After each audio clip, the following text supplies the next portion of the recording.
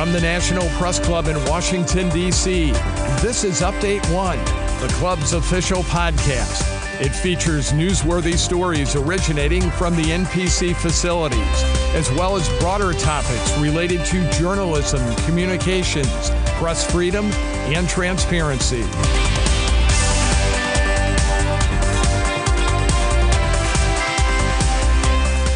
Hello, and thanks for joining us at Update One. I'm Debra Silimeo, and today we are talking with photojournalist Sue Dorfman. Sue has traveled throughout the U.S. and 5 continents documenting social justice. She's been using her camera to tell the stories of people voting and those who work to advance and safeguard that right. She's clocked more than 45,000 miles looking at democracy, visiting polling sites, watching get out the vote activities. Her work photographing the apartheid struggle in South Africa led to her long-standing interest in voting and democracy here at home. In the 1990s, she filmed Dying to Vote, interviewing people in the South about what the vote meant to them. And more recently, she took her RV to more than 24 states in D.C. to document the 2020 election.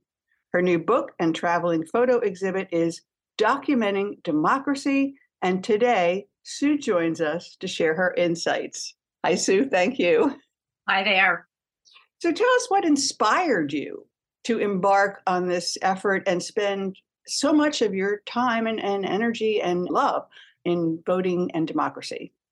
Well, as you mentioned, I first became aware of the importance of the vote when I was photographing in apartheid South Africa, and I attended a Don't Vote rally, which made me really look at why the vote is important and who does and does not get the vote. And shortly after I returned in 1986, I was down in the counties in the Black Belt of Alabama, which includes Selma, with a group of about maybe 200 people that had come down in order to help monitor the polls. And that was 20 years after the passage of the Voting Rights Act. And what I witnessed and experienced in the South felt so similar to what I experienced in apartheid South Africa about the lack of respect, the denial of people's basic rights, including the right to vote. Some years later, on the 25th anniversary of 18-year-olds getting the right to vote, and still thinking about the South, I went and did a documentary called Dying to Vote, looking at what dying to vote means, that word. And so went back to the South, went to Mississippi and interviewed people. What did it mean to die for the right to vote? Part of our history that we don't know about is what the civil rights struggles really involved, including people dying for the right to vote and being killed. Put it aside for a while, ended up photographing various other social issues, and then was asked to help photograph what was called election protection, which is a very important program about monitoring people's rights when they go to the polls. And that started me back on the process of really looking at what voting rights means. In the 2018, I decided to go back to Mississippi, see if it had changed from 1996. And that really is what launched me back into looking at what does voting mean? Who votes? How is the vote considered? And what do people do in order to ensure the right to vote? So it's a long story, but it basically is, this is one of our rights as American citizens. It's one of the rights that's enshrined in the Universal Declaration of Human Rights, the rights to free and fair elections. And as somebody who's committed to social justice, I wanted to see how that right was being used or abused in this country. Now, you spent a lot of time documenting the 2020 election, which is perhaps the most controversial, most dissected, highly charged presidential election in history. And I'm wondering what you took away from the experience, and then also what you hope people will learn from your work. That is a huge question, and I will try and break it down into a few smaller parts. I decided in 2020 to photograph an election cycle. What could possibly happen in a normal election cycle? So I decided to start out in Iowa and photograph what a caucus looked like. I had no idea what a caucus looked like, nor did I have any idea that an app that was being used to record the votes would cause controversy. I went to New Hampshire to photograph the first in the nation vote primary, and I had no idea at that time that both Iowa and New Hampshire might lose their rights to be the first in the nation places in order to go vote. I photographed in a variety of states, including Super Tuesday, and who knew that shortly after that there would be a pandemic that would totally disrupt the primary system? Who knew that we would have a situation where there would be dramatic changes of how to vote in the election? Who knew that we would have a change in our postal system that would make it difficult or questionable to put ballots into the postal system? Who knew that drop boxes would be introduced in many, many states? Who knew that there was going to be a runoff election that was going to totally change the nature of who was going to be in the majority in the US Senate? There were so many unknowns. I think that the thing to take away from it is that democracy works. The voting process works. The people that run elections have enormous integrity. The checks and balances on the system is enormous. But I want to get back to the people who run the elections, the level of integrity that everybody has to make sure that each and every person has the right to vote. What I saw across the country was that level of dedication.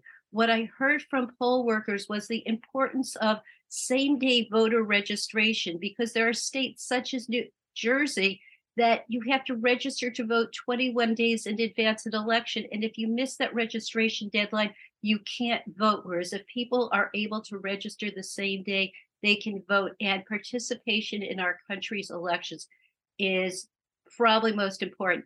And the saddest thing that I experienced is the vast number of people who deliberately choose not to vote, whether because they don't believe that the system works, they don't believe that it's going to make a difference, or they just don't care enough to vote. And that to me is probably the saddest thing. And getting back to South Africa, I was inspired by people standing in line for 3 days when they first got the right to vote to just wait to vote. The long lines that we saw in this country in 2020 was that dedication of people having that right to vote, and they chose to use it despite the pandemic, despite everything. I want to add to your kudos to the people who work at the polls, having been a precinct chairman. That's a tough job. You start really early in the morning, and it can take way into the night, and they're all volunteers. And, grateful for them. I want to ask you, though, like since the 2020 election, there have been a number of states, a number of actions taken to limit people's ability to vote. What do you see as your work? What role will it play? What role would you like it to play in helping to safeguard the protections, the advances that you just talked about? There's a couple of things. I've been looking at elections for many years. And if I go back and I look at papers that I have from 2012, from 2016, 2018, there has always been bills being introduced that are going to suppress the right to vote. There also are even more bills that are working to expand the right to vote. They don't get as much attention. And I think that it is critically important to both talk about those particular laws and bills that limit people's rights to vote versus the ones that also are expanding it.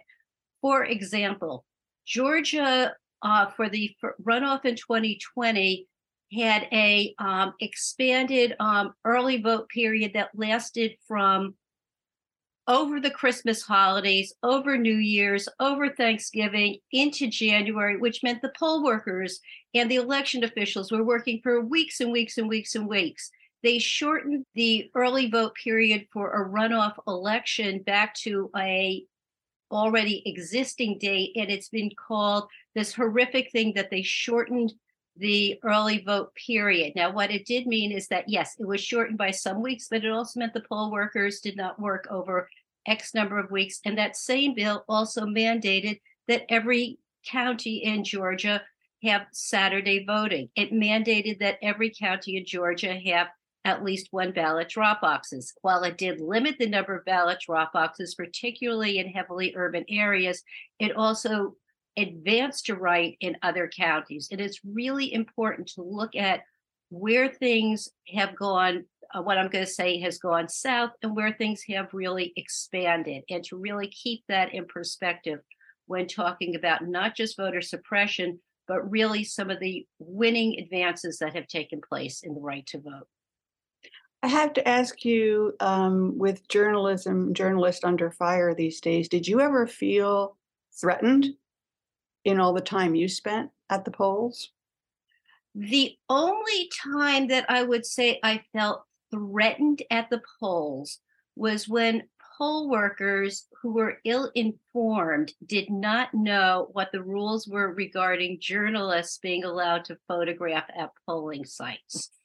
In terms of my physical safety with other people, no. In terms of poll workers who did not know the rules and were trying to intimidate me from voting, intimidate me from photographing, that was kind of a hassle. And one quick story I will tell, Virginia is the only state or commonwealth in the nation that actually I have seen post the rules regarding media at a polling place, which very clearly state what a journalist and a photographer is allowed to do in the polling place. And I had the head of the elections in one polling place tell me I wasn't allowed to vote there, and I had to walk her out to the sign and point out to her, yes, I can. So that would be, I'd say, the most intimidation that I had. I have to say, one of the things I found extremely touching were the pictures of parents taking their children with them into the polling place. Obviously too young to vote, but perhaps old enough to appreciate the act of voting. I guess that's what the parents were trying to teach them. It's a very rich collection that you have. And I want to ask if there's anything else you want to add, and then please tell our listeners where they can see your work. Thank you. I just want to say that one of the things that did inspire me to, pay attention to voting is that I, as a child, used to go with my parents in to go voting back in the day when there was the magic curtain that would close and the magic curtain that would open. And it was magic as a child to see the levers go up and down. And I'm hoping that kids today have that same level of inspiration to go out and vote. I think, it's critical to increase civic education on the importance of the vote. Where you can see my photos, you mentioned a book. The book is a work in progress. It will be called Documenting Democracy. Hopefully it'll be out at some point soon. In the meantime, if people want to see some of my photos from 2020, they can visit my website, which is called Documenting Democracy. And the URL for that one is docdem, DOCDEM, .SueDorfman, which is one word, .com. So docdem.suedorfman.com. So that's where you can see my Documenting Democracy photos. By the way, I do shoot for Zoomer Press. So if you look up Zoomer Press Sue Dorfman, you can also see some of my images by Googling them. Perfect. And if you haven't seen them, I urge you to take a look. It's important work and meaningful and moving work. Thank you so much for joining us today, Sue. We appreciate it. Thank you so much. And if you want to find out more about the National Press Club, you can visit press.org. Thank you all. This has been Update 1. You have been listening to Update 1, the official podcast of the National Press Club, the world's leading professional organization for journalists and a vigorous advocate of press freedom worldwide. If you have any questions or comments about Update 1, send an email to update1podcast@gmail.com.